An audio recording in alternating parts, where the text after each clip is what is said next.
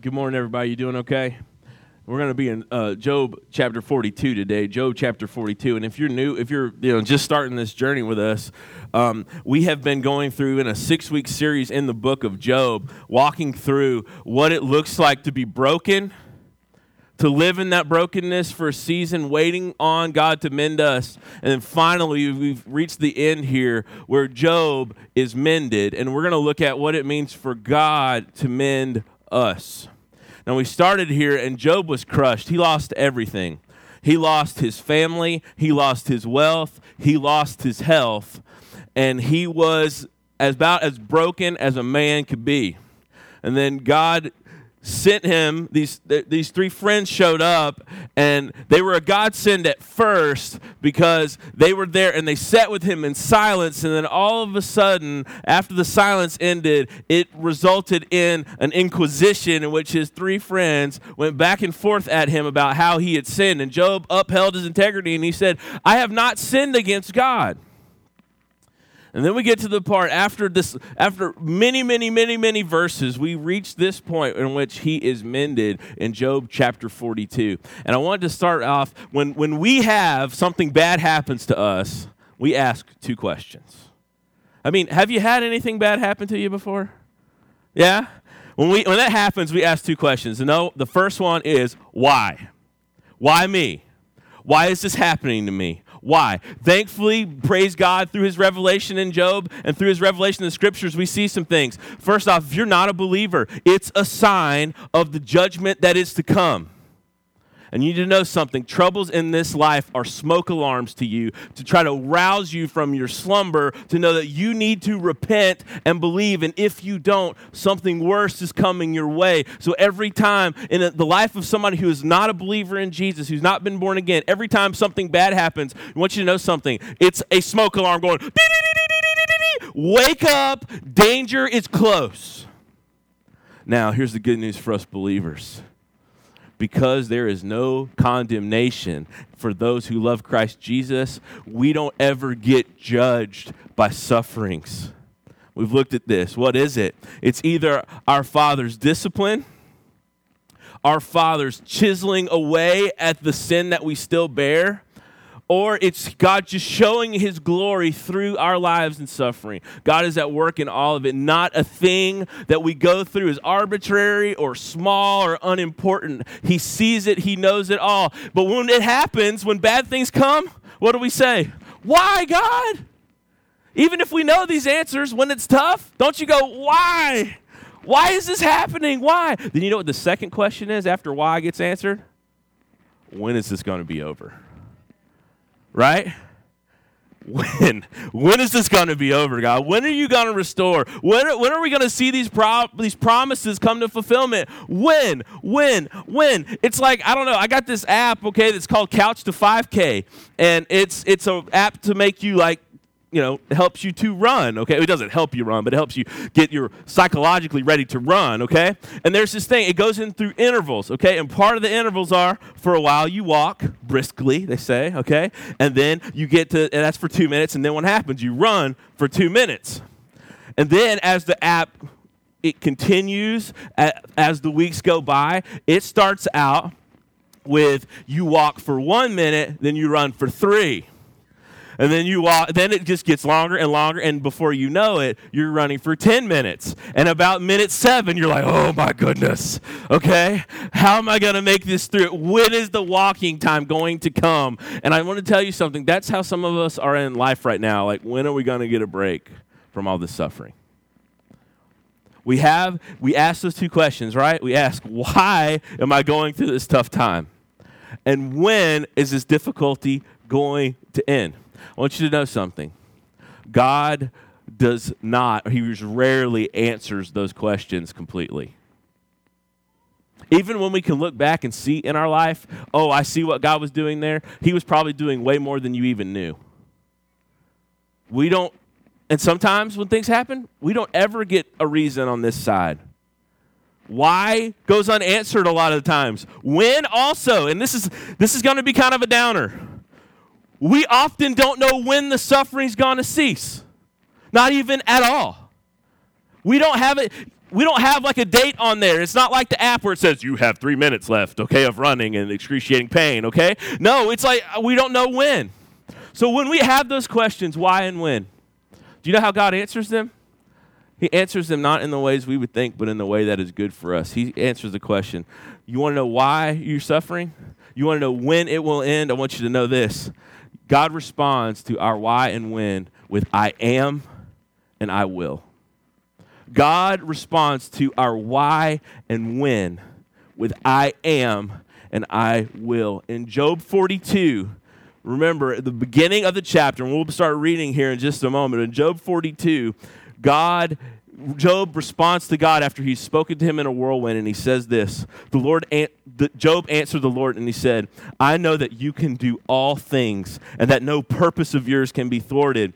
Who is it that hides counsel without knowledge? Then he says this, therefore I have uttered what I do not understand, things too wonderful for me I did not know. Here I will speak, I will question you, and you make it known to me. I had heard of you by the hearing of the ear, but now my eyes see you. Therefore I despise myself and repent in dust and ashes. Here's what happened. God reveals himself to Job, but do you know how he does it? If we remember, we look back in the passage. He does not answer all of Job's questions. Do you know what he does? He shows up in a whirlwind. Not as a Care Bear, not as a hug, not as a gentle pat on the back. He shows up in a whirlwind to speak to Job. And then the next thing God says to Job is not, poor Job.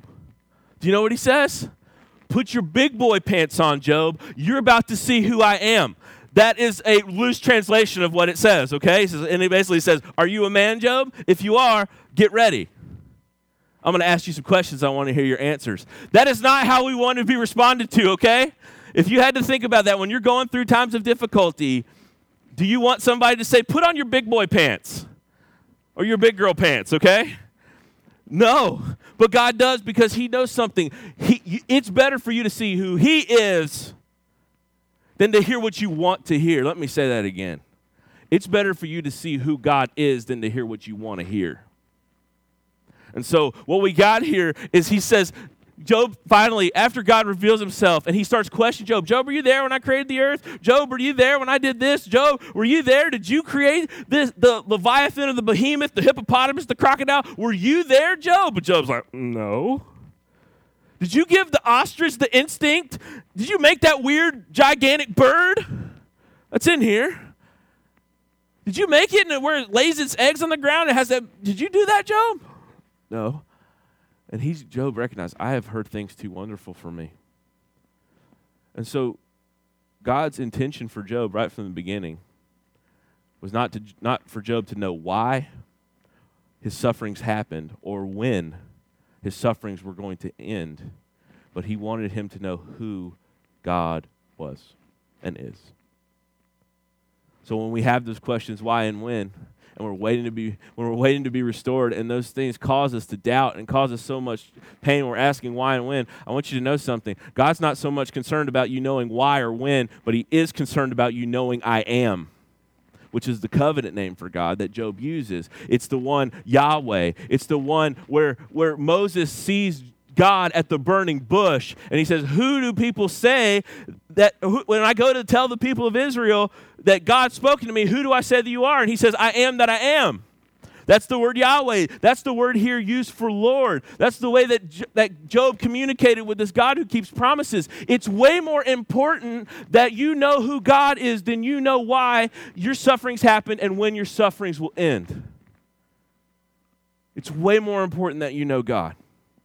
And secondly, as to he just says, I will mend you. And I want to show you something because I want to show you that happens. And we're going to begin in Job 42, verse 7. And we're going to see the mending hand of God. If you would, read this along with me. Not out loud, okay? I'll read it. You just kind of follow along, okay? I know sometimes that could trip you up. But I'm going to read this, and we're going to do our best to read it in a way that we understand and hopefully won't sound like Charlie Brown's teacher. Job 42, verse 7 says this, after the Lord had spoken these words to Job, the Lord said to Eliphaz the Temanite, My anger burns against you, your two friends, for you have not spoken of me what is right, as my servant Job has. Now, therefore, take 7 bulls and 7 rams, and go to my servant Job, and offer up a burnt offering for yourselves. And my servant Job will pray for you, for I will accept his prayer, not to deal with you according to your folly. For you have not spoken of me what is right, as my servant Job has. So Eliphaz the Temanite, and Bildad the Shuhite, and Zophar the Naamathite went and did what the Lord had told them, and the Lord accepted Job's prayer. So God acknowledges that his friends who were correlating all of Job's suffering to his sin, that they were wrong, and he made them offer a sacrifice for atonement on this behalf, and then they asked Job to pray for him. And that happens in verse 10. The Lord restored the fortunes of Job, and this is huge, when he had prayed for his friends. I mentioned this a couple of messages ago, but it bears repeating because this is so. Job's mending involved his forgiving of people who had done him dirty. You want to get that? Just take a minute. Full restoration cannot come when we hold bitterness and hate in our heart. We must forgive.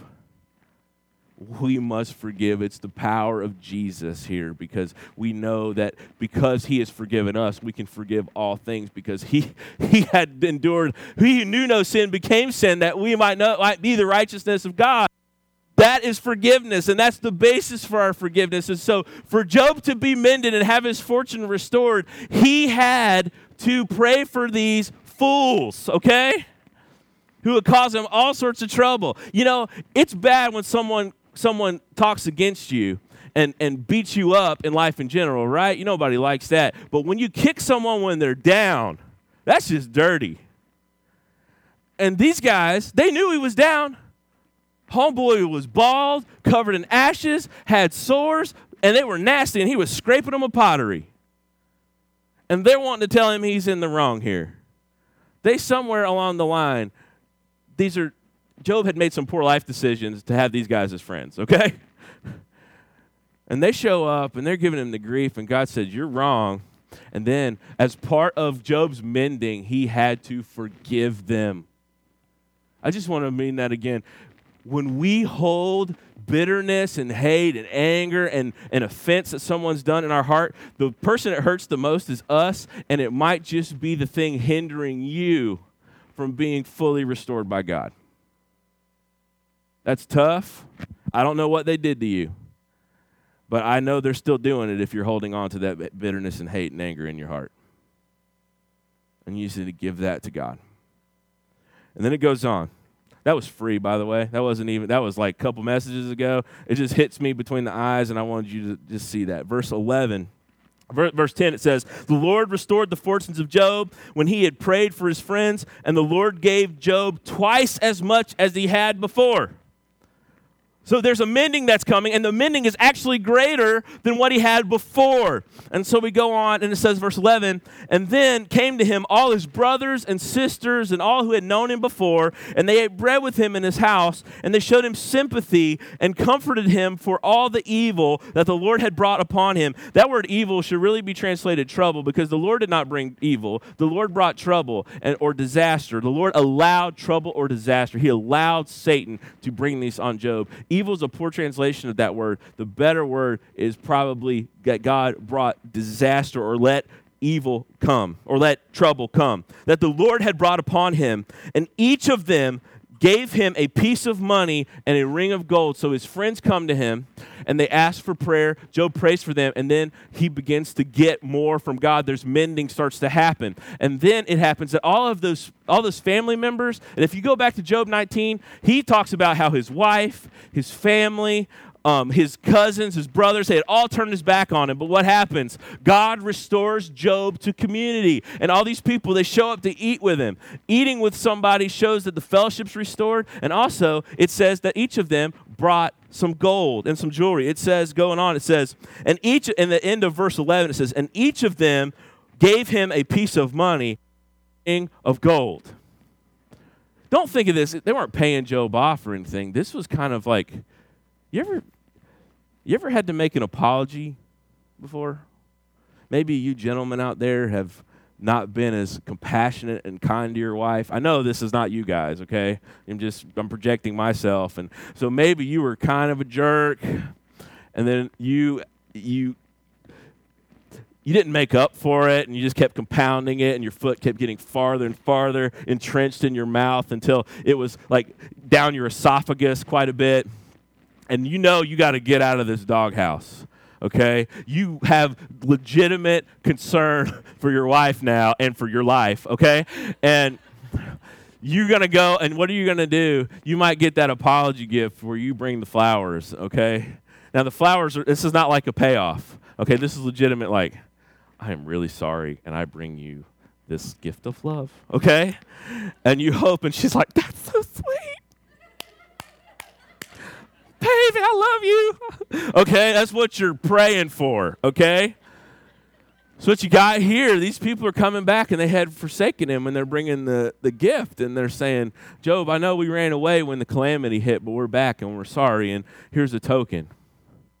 Here's a token of our sorrow. And then it goes on in verse 12, and then there is a list that happens of all the things that are restored. In verse 12, and the Lord blessed the latter days of Job more than his beginning. And he had 14,000 sheep. That's double what he had before. That's a good thing, okay? Because some of us would think that 14,000 sheep sounds like a curse, okay? Okay, at your house. That would be awful. But this is good. This represents wealth, okay? 6,000 camels, 1,000 yoke of oxen. That's two. That's yokes are two. And 1,000 female donkeys. Again, these are good things. The restoration of his wealth, they doubled there. And then it also says, and he also had 7 sons and 3 daughters. Now, I want you to know something. He doubled all of the cattle, but he only gets the same amount of kids again. I want you to know something. Because Job, I believe, talks about the resurrection and his hope that one day he will stand before God, I believe he has a hope of the resurrection. And I believe he doesn't see those kids as gone.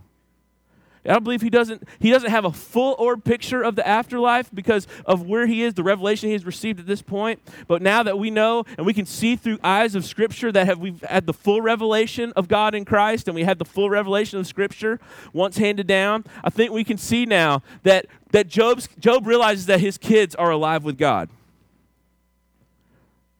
And so not only that, his fortunes are, he's got the other 10 kids that passed, the 7 boys and 3 girls. And he's got this new 10 kids, 7 boys and 3 girls. And then, this is an odd thing. And he called the name of his first daughter Jemima, and the name of the second Keziah, and the name of the third Karen Hapuch. Okay, now, that's not a great last name. I'll go by Karen, okay, without the last part. All those names actually mean something. It's also weird. In this particular time period, the women would not have been named at whatsoever. That's not a value judgment. I hope you hear that. That's just kind of the way things were in this culture. The fact that their names are mentioned, their names basically mean perfume, beautiful. One of them kind of means makeup, okay? The one that Karen, the last part of that, I don't want to say it again and get it wrong. It kind of meant makeup or oil that you would put on. So the idea is this, that God not only blessed Job, he blessed Job's with beautiful daughters who were probably beautiful on the inside and out, because we see that his first family was. And so you want to know that God is just overabundantly blessing Job again. And then in verse 15 it says, and in all the land there were no women so beautiful as Job's daughters. And their father gave them an inheritance amongst their brothers, okay? That has a representation of 2 things. Usually women did not receive any inheritance at this time period. The fact they did shows 2 things. It shows, number 1, that Job was exceedingly wealthy, that he had enough to go around.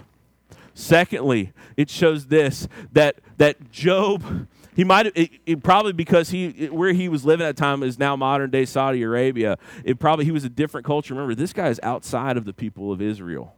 He knows the God of Israel, but he sees that, and him giving his daughters this inheritance is just a great sign of Job's wealth and love and care and concern, and that his last days are better than his first days. And then he goes on, and he says in verse 16, and after this, Job lived 140 years. This could be translated, they doubled his years, that he was 70 when all this stuff happened, and he lived another 70 years, or he could have lived another 140 years.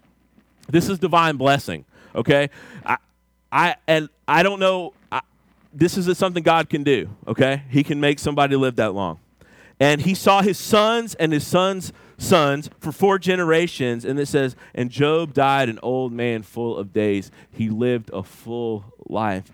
God restored Job's life.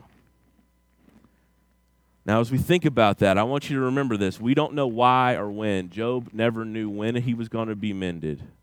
Job never knew why he was afflicted.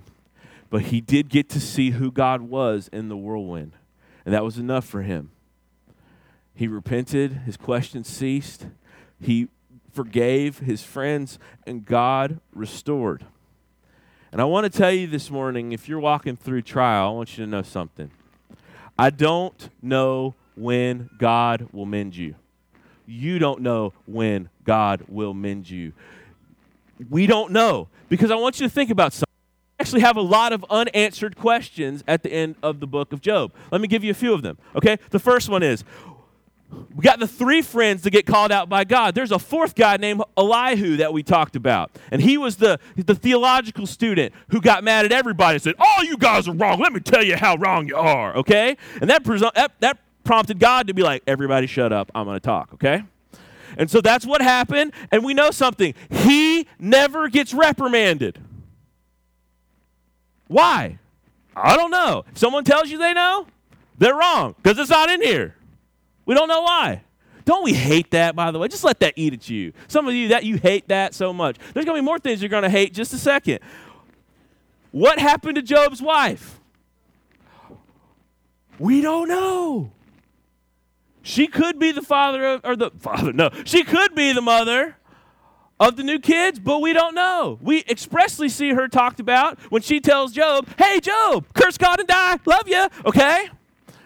She's out. But we don't know what happened to her. We don't know if she's the mother of the 10 children or if she's gone and Job remarries. We do not know. Going on, we don't know this. Do you remember the one who prompted most of this? I mean, obviously God was the one who mentioned Job to Satan. Do we know what happened? Do we hear anything else about Satan? I want you to get this just for a second. The last mention of Satan was in chapter 2. You don't hear about him again in the whole book. I want you to get this. He's a minor bit character in God's story. He is evil and against the things of God, and he harasses and hurts God's people, and he hates the fame of God, and he hates God. But I want you to know something. God is in control, and he will one day crush Satan completely. He's a minor bit player, but we don't know what happened. Obviously, Satan's put to shame because Job never cursed God. And obviously it shows that Job had faith and that God was great. And so Satan gets put out, but we don't ever see him again. There are so many unanswered questions in this. Why are the daughters named in the last part and not in the first? You think some of that's going to eat at you all day long. And the answer is not given. It's just not there. So what are we trying to say? There are things in life we will not know, and we may never know. It may be above our pay grade. It's definitely above our knowledge, because in Isaiah 55, God says, as high as the heavens above are above you on earth, are as high as my thoughts are. God is so much greater than we are. His thoughts and his thinking is a divine intellect, a supreme intellect that we cannot understand. And so unless he reveals, and we only got what he revealed. Job never knew why. He just got to see God. Job never knew when. We don't know how long of a period of time these conversations occurred. It could have been over a month. We don't know. There's a lot of unanswered questions, but the things that you need to know, God has revealed to you. And I want you to know this. The thing you need to know is God. You do not need to know when. And you probably will never know when, and you might not know why. God rarely gives us the answer we want. But listen, children, He has given us what we need to continue pressing on in faith. You hear me, beloved of God? God rarely gives us the answer we want, but He gives us everything we need to continue pressing on in faith. Job did not know why or when, but he did see the God of truth and promises. He got to see God in the whirlwind. He got to hear Him speak. He got to know God, and God restored his fortunes.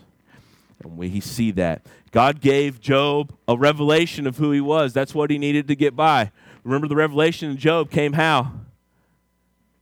It came through a whirlwind, and he spoke.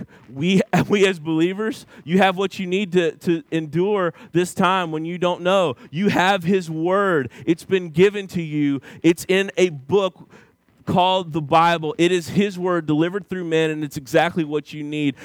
We go to 2 Timothy 3:16 and 17, that the word of God is inspired, it's breathed out, and it's profitable so that the man or woman of God will be equipped for every good work. The scriptures, you have everything that we need to press on. We have all the revelation we need to press on. Right now, He gave it to Job, and He gives it to us fully. Secondly, I want you to know this. He restores. He's given us community. What happened with Job? Remember his 3 friends that had become kind of his enemies? What happened? He prayed for them, and they're restored to him. All those people that had left him, all of his family and his community, what happened? They come back after his restoration, and they apologize to him, and his community is restored. We have a community that helps us push on. You know what that community is? The church. Get this. As much as you think you can do it on your own, you can't. Let's go take a big old spoonful of you can't, okay, this morning. I can get through this on my own. Nope, that's not how God wired us. He wired His people for community and for the grace and the truth and the accountability that comes in community, for that comfort that comes in community. We talk about Philippians chapter 2. If there's any comfort in Christ, what do we have to do? We have to be in one accord. Okay, that's not a car. It's not talking about being in a Honda. It's talking about being in one mind. It's Philippians chapter 2. I want you to get this, that God has given us community.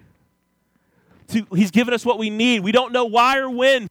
In the meantime, we have His word to hold on to keep us going. We have His community. And not only that, here's something that Job did not have, because this did not come till after Christ is resurrected. We have the Spirit of God, the Holy Spirit indwelling each believer, which is a seal.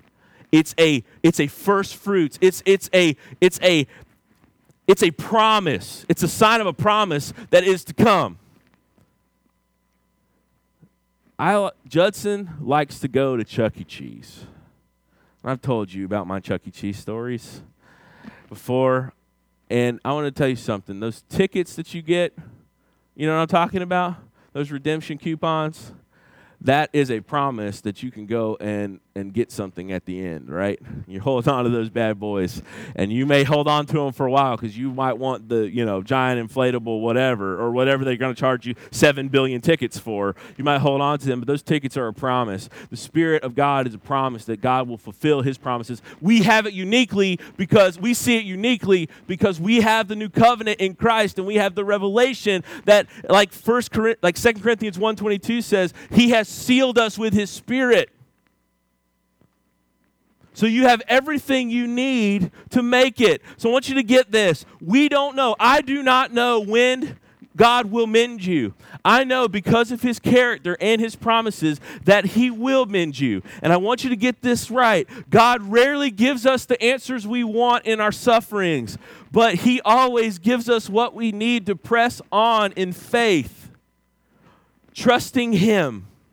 He has given us His word. He has given us His people, a community, and He has given us His Spirit. I don't know when, but we have been getting everything we need to press on. I don't know when God will mend you, but I do know this. He will mend your brokenness. Look what happens. Look at the restoration. Job was broken. What does God restore? In verse 11, verse 10 and 11, his family and friends are restored. Remember, Job came and he prayed for his two friends. And the last bit in verse 11 of Job 42, it says this, then they came to him, all of his brothers and sisters, and all had known him before, and they ate bread with him in his house, and they showed him sympathy and comforted him for all the evil that had been brought upon him. And each of them gave him a piece of money and a ring of gold. There is a restoration of Job's community. His friends and his family no longer reject him. There is restoration there. Secondly, we see in verse 12, Job's fortunes are restored, his financial fortunes. Verse 12, and the Lord blessed the latter days of Job more than his beginning. And he had 14,000 sheep, 6,000 camels, 1,000 yoke of oxen, and 1,000 female donkeys. God also restored Job's family. Look in verse 13. I know we've read it, but I want to reiterate it. He had also 7 sons and 3 daughters. So God restored Job's family. Not only that, in verses 16 and 17, God restored Job's life. Do you remember right after all this happened, the first thing that Job said was, I wish I had never been born. Job was saying, God, please bring me death right now. And God doesn't do that. You know why? He has plans for restoration coming. I want you to get this about life. A lot of us think we could take life in our hands in so many ways. Our federal government thinks that you should be able to take life in your hand. If you are a mother and you do not want the child living inside of you, it says that we can snuff that out. That is a violation against God. Secondly, we think about that so many people are increasingly seeing older people as burdens, and they want them to be snuffed out. And and there's several states that are instituting assisted suicide, and they're talking about euthanasia, and some countries are practicing such things. It could be that your illness, God is working something in it greater than you could ever see. Your pain, whatever your affliction is, you cannot snuff out life like you own it. You don't. Because Job wanted to die. He didn't take it into his own hands. He entrusted his life to God and said, God, whenever you do. And you know why Job was not taken out of this world? It's because God had plans for restoration for him. You might be here today hanging on the edge and thinking my life is amounting to nothing, and you have possibly, in your darkest times, have come to the place where you're thinking, I might take my own life. I want you to know something. Your life does not belong to you. It belongs to God. And I want you to know something. You will hear this. Your restoration and better days are ahead. They're ahead. God, all of these things. He restored community. He restored fortune. He restored family. And he restored life to Job. He restored it. I told you, we don't know why or when. But we do know I am. We know God, and we know that he will because he keeps his promises. And because he keeps his promises, we see in Job, and we see throughout the scriptures, all these good promises he makes to his people, that God will mend you. He will restore your brokenness. But I cannot tell you. It might be in this life, because he did restore Job's fortune in this life. But it might not be in this life. It might be in the one to come. This week, ISIS, apparently, as the reports I've heard, they crucified 10 Christian missionaries. They crucified them because they were Christians, obviously, and they hated them. This is radical Islam. Now, I want you to know something. When we look at those people, and as they died, they were not restored on this side of earth. And justice may not come to those who did it on this side. But I want you to know something. Their reward in heaven is sure. And they're experiencing it now. The prayer of the martyrs, as we see in the book of Revelation, it rises up and it's ascent to the Most High God. And they ask, how long until you judge and how long till you restore? And the Lord says, just a little while. And then finally, at the end of the book of the Revelation, what does he say? I know we've hit on this a couple of times in the recent months, but I want you to just hear this. Hear me, children. Hear me, God's people. Hear me. Revelation 21, 1-4 says this, then I saw a new heaven and a new earth. For the first heaven and the first earth had passed away, and the sea was no more. Then I saw the holy city, the new Jerusalem, coming down out of heaven from God, prepared as a bride adorned for her husband. And when I heard a loud voice from the throne saying, who's on the throne? God. Behold, the dwelling place of God is with man. He will dwell with them, and they will be his people, and God himself will be with them as their God. And he will wipe away every tear from their eye, and death shall be no more. Neither shall there be mourning, nor crying, nor pain anymore, for the former things have passed away. I can't tell you why you're going through it, though I can show you in Scripture why other people have. I can't tell you why. I cannot tell you when your brokenness will be mended. But I can tell you, our God is true. Our God is perfect. Our God is right. Our God keeps his promises. His promises are for our good, and he will come through on them, whether it be in this life or the next. And we have way more time in the next than we do right now, because our life is a vapor. And even if he restores now, all those things will be subject to decay and moth and rust, and we will die and leave them behind, and there is something greater, far more eternal. So I want you to know this. We may not know why, we may not know when, but we know that God will mend his children, whether here or there, whether on this earth or on the new heavens and new earth. God will mend us. So what do we do in the meantime? Well, we don't lose heart. We don't give up. We don't. As Paul would say in 2 Corinthians 4, 16-18, we do not lose heart, though our outer self is wasting away. I woke up the other morning, and I was in tremendous pain from sleeping. I'm not even sure how that happened. I guess I was sleeping on my arm, and I couldn't move all day long because of that. So we don't lose heart, as Paul would say, even though our outer self is wasting away, our inner self is being renewed day by day. For this light, momentary affliction is preparing for us an eternal weight of glory beyond all comparison. Our suffering is only light and momentary in light of eternity. And then he says this, as we look not to the things that are seen, but to the things that are unseen. For the things that are seen are transient, but the things that are unseen are eternal. We do not lose heart, because no matter where you are, your best days are ahead because of the promises of God. There is more before you than there is behind you. You have better days ahead. So what do? We fight to not give up. We do not lose heart. We keep going, not because we're tough, but because we have promises, and our God is sure and good, and he will deliver.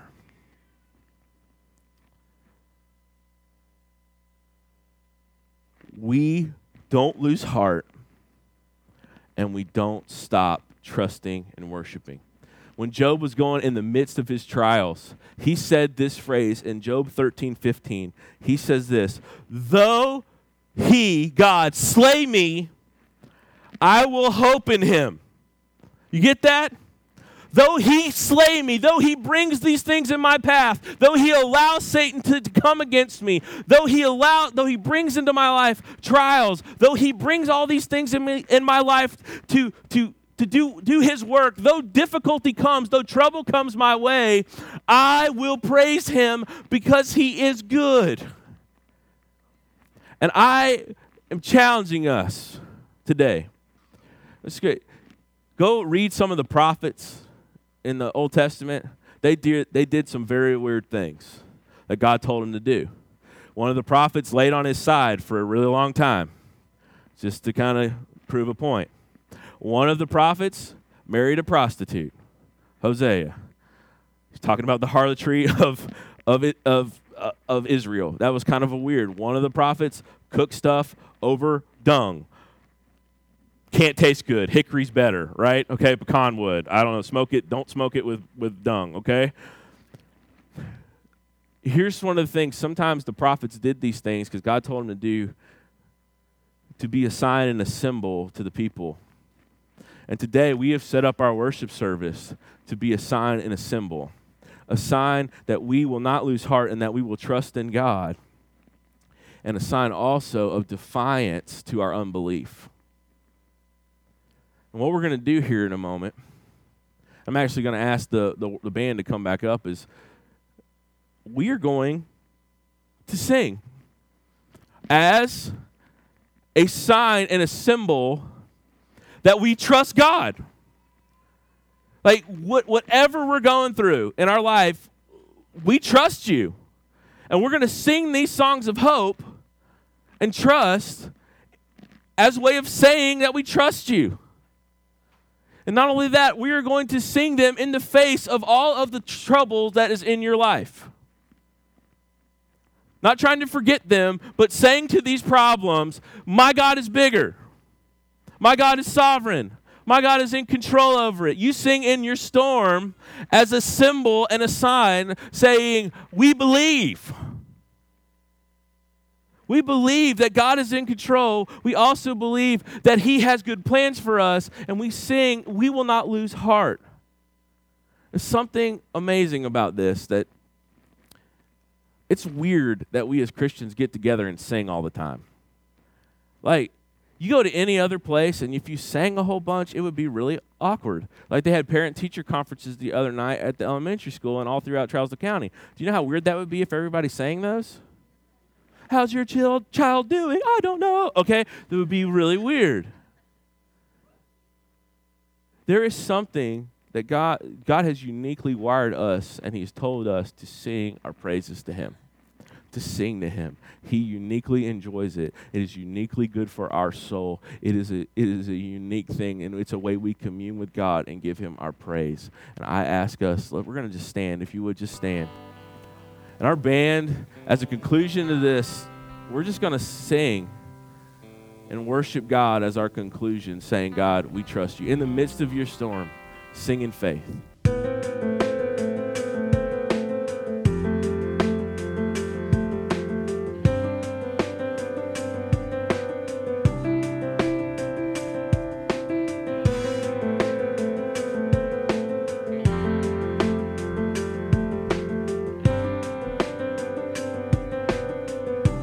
Sing together. There is strength within our sorrow. There's beauty in our tears. You meet us in our mourning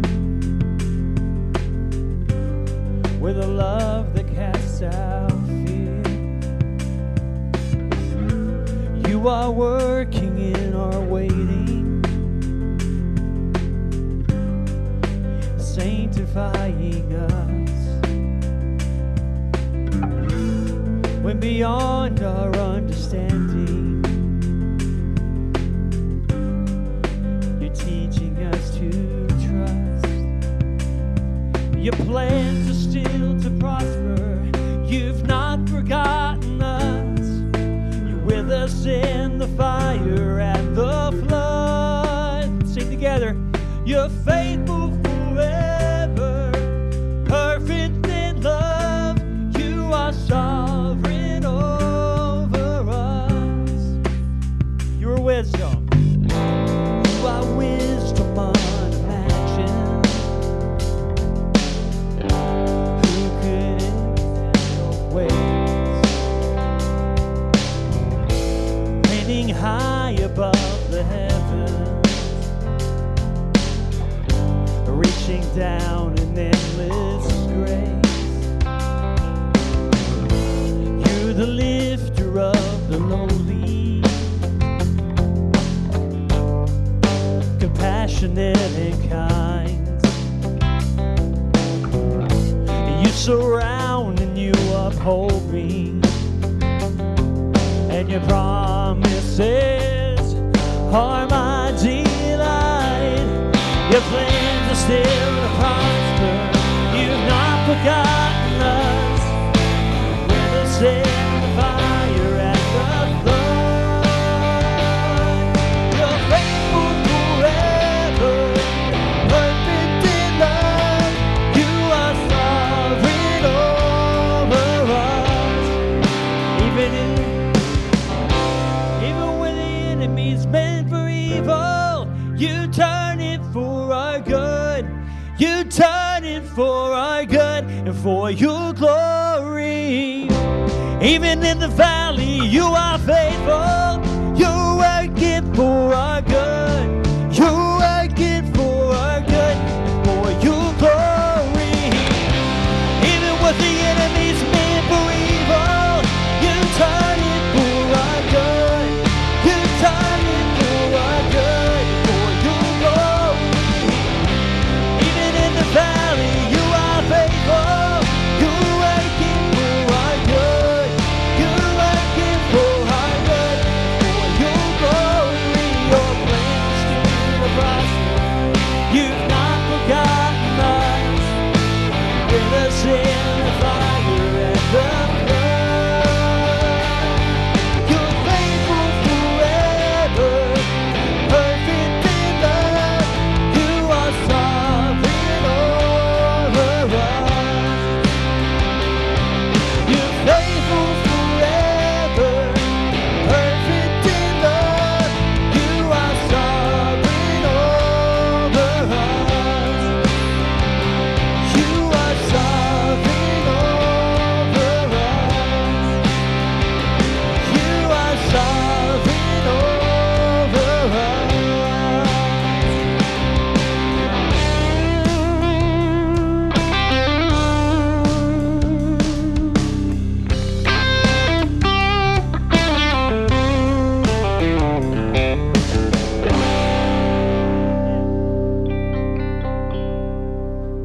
We're going to sing about how his love has endured forever, because no matter what we're going through, we know that God wins in the end. Amen?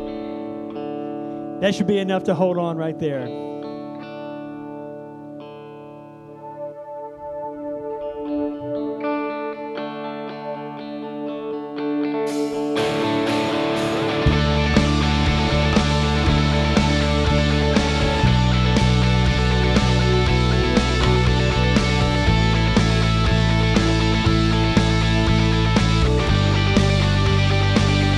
Let's sing.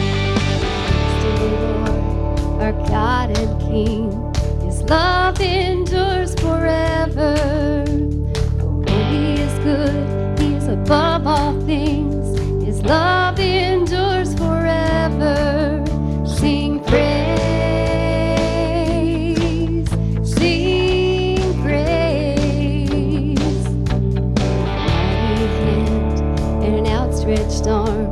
His love endures forever. For the life that's been reborn, His love endures forever. Sing praise, sing praise, sing praise, sing praise. Forever God is faithful. Forever God is strong. Forever God is with us. Forever, forever, forever.